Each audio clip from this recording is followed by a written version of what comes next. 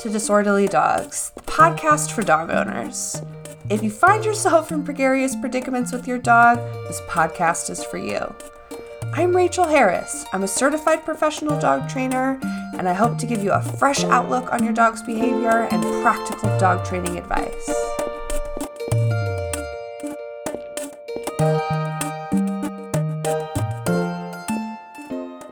I'm sure you are well aware of CBD for dogs. I give Tiva and Waylon daily CBD just to promote their overall health, and we use VetCS. VetCS is a veterinary-based hemp therapy company, and they make products for not only dogs, but they also make cat and horse products too. Their products are lab analyzed, and they will give you unmatched customer service. We love VetCS, and we are so excited to share this wonderful product with our listeners. If you are interested in learning more about VetCS, you can head over to their website, vetcs.com, and you can use code DisorderlyDogs for 10% off your first purchase. Hey everybody, welcome back to another episode of Disorderly Dogs, the podcast.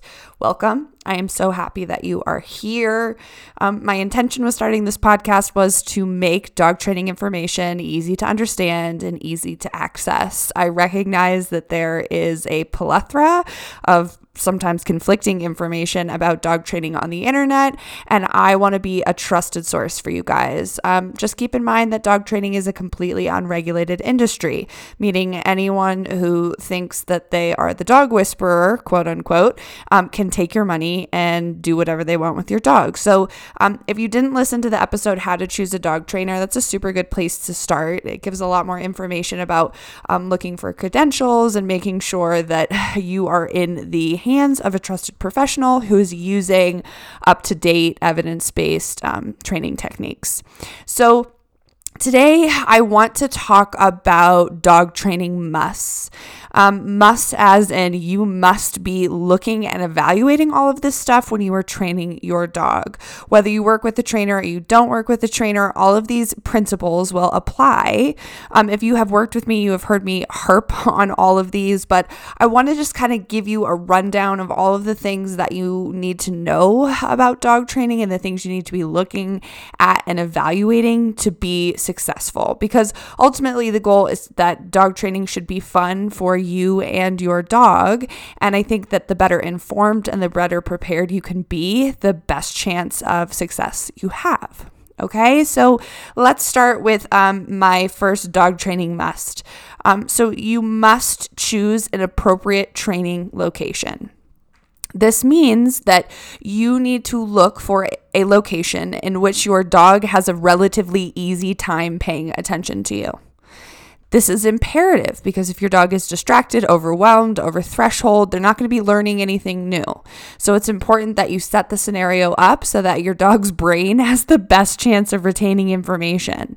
So if you're teaching your dog something brand new, a very low distraction environment is a must. So maybe inside your house, maybe in a closed off room.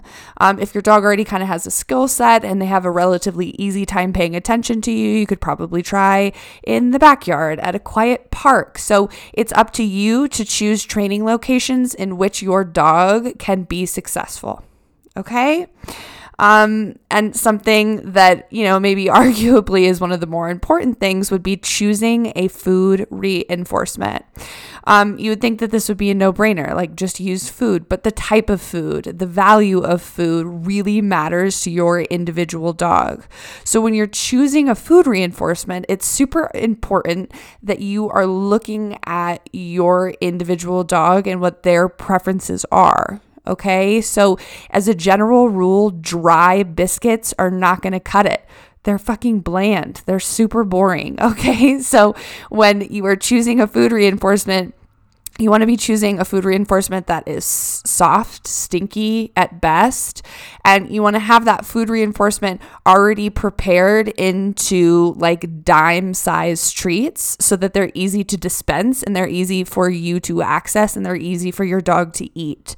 Do keep in mind that there's definitely like a value scale of food reinforcements. Okay, so like for Tiva and Waylon, a really high value food reinforcement would be the lickable pouches that I make. If you guys didn't see the lickable pouches, I posted them over on Instagram. I also wrote a blog about how to make your own pouches. So I'll definitely include a link to that in the show notes so that you can check it out. So that's like a high value treat for my dogs. Like a medium value treat would probably be like cheese or hot dogs cut into pieces. A lower value treat would probably be something along the lines of like a Zooks treat, like those round treats, right? Like some sort of training treat. So that's pretty specific to my dog. So you need to know your dog so that you can be choosing an appropriate food reinforcement. A marker word. If you are new to dog training, if you have a dog and you want to do dog training, the marker word is super important. What the marker word does is it conveys the exact moment that your dog has done the behavior that you want. Okay, so the marker word is extremely important. You can use whatever marker word you want. I use a verbal marker word, yes. You could use a clicker if you wanted. It's really up to you, but you need to be able to consistently use this marker word.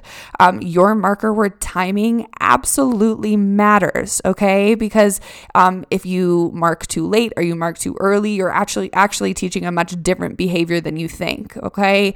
And ultimately, it's up to you as the teacher to make your dog's job as easy as possible. So using that marker word effectively is super duper important.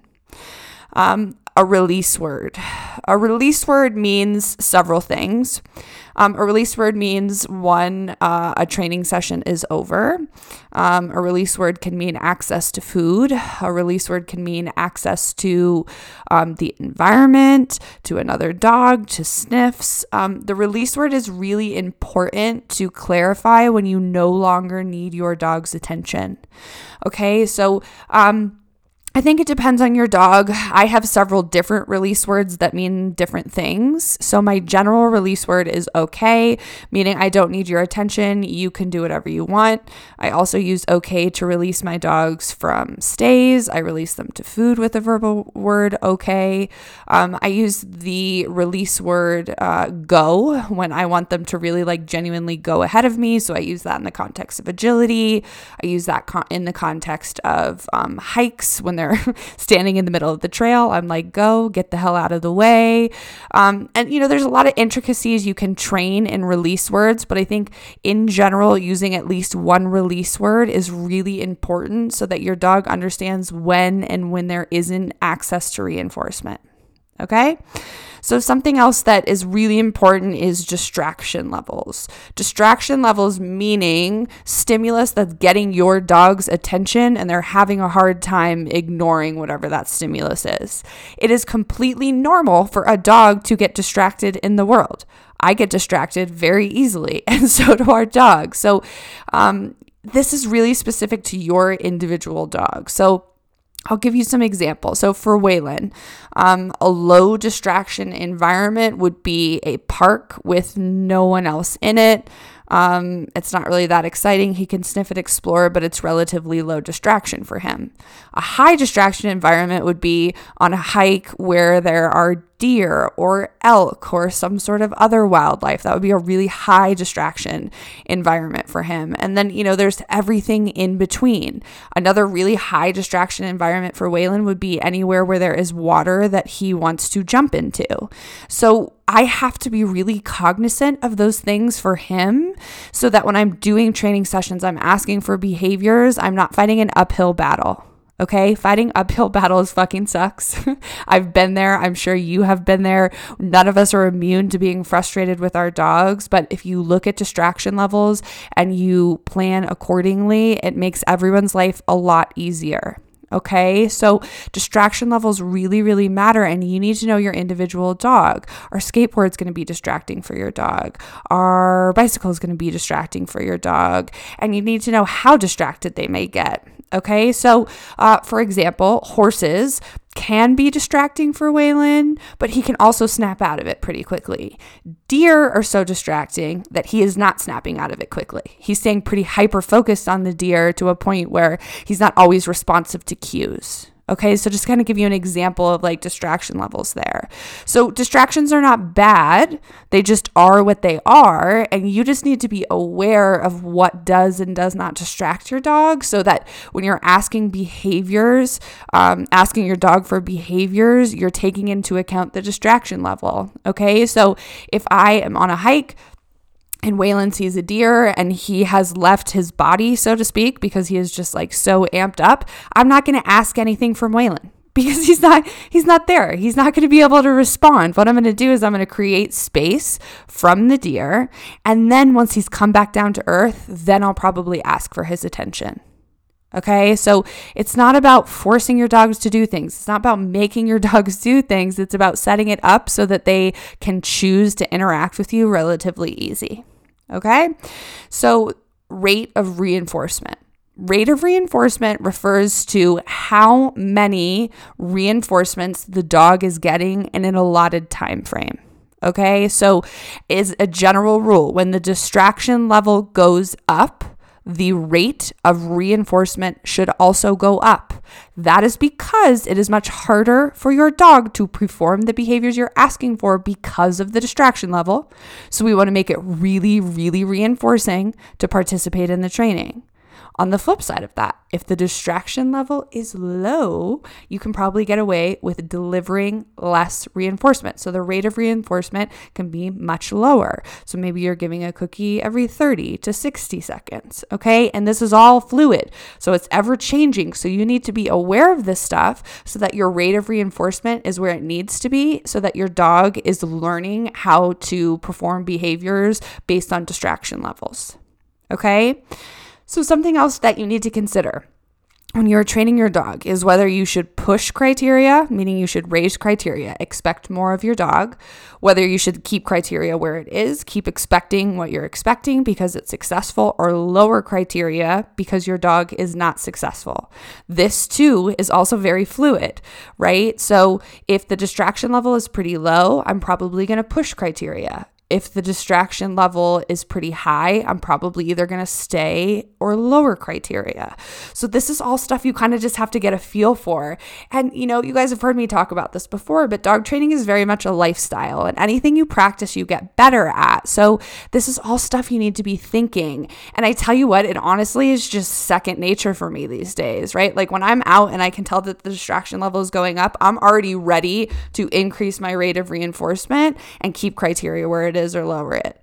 Okay, so you just kind of need to get a feel for this stuff of like, am I asking too much of my dog? Do I need to lower criteria? And you know, if you ask your dog for a behavior and they don't perform it, there's a couple of things happening. One, you didn't do a good job training it. Two, the distraction level is too high. Three, they're overwhelmed. Maybe they're overstimulated. So if you ask your dog for a behavior and they don't perform it, I do not want you to quote unquote, make them do it. I want you to lower criteria, make it easier. Okay. So like, say you're out on your walk and you ask your dog to sit and they don't sit because they're kind of like feeling nervous about something around them. Ask for a nose touch. They provide the nose touch, mark and reward, and keep walking. So try to let when your dog isn't responding, just be information about they're probably having a hard time in the environment. So make it easier for them. Okay, so those are kind of some general guidelines in the criteria department. So the last thing that I think is super duper important is recognizing what are called CERs, conditioned emotional responses. And those go both ways, really positive, really negative. So if your dog lunges and barks at other dogs on walks, they probably have a pretty negative conditioned emotional response to other dogs.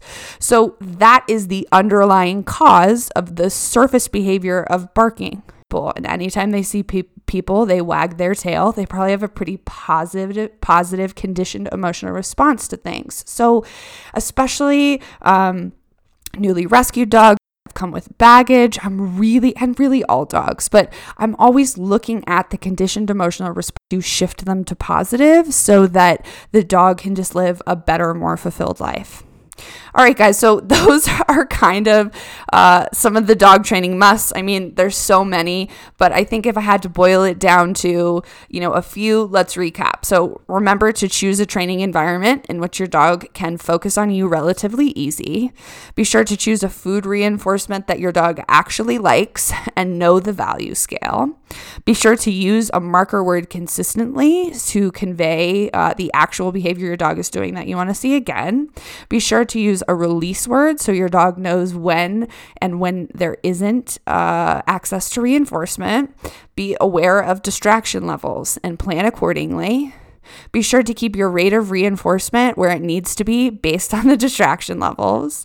Be sure to look at whether you need to raise criteria, keep criteria where it is, or lower criteria when you ask for a behavior.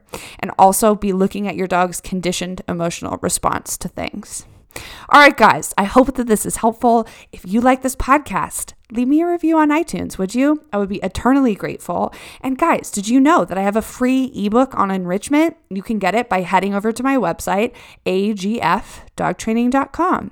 Guys, this was so much fun, and I am already looking forward to the next episode. Smooch those puppies for me, and have a wonderful day.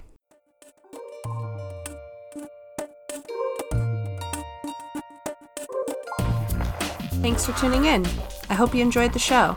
If you'd like to learn more about us, please check us out on Instagram at agoodfeeling_NCO. You can also find us on Facebook at A Good Feeling Dog Training, as well as our website, agfdogtraining.com.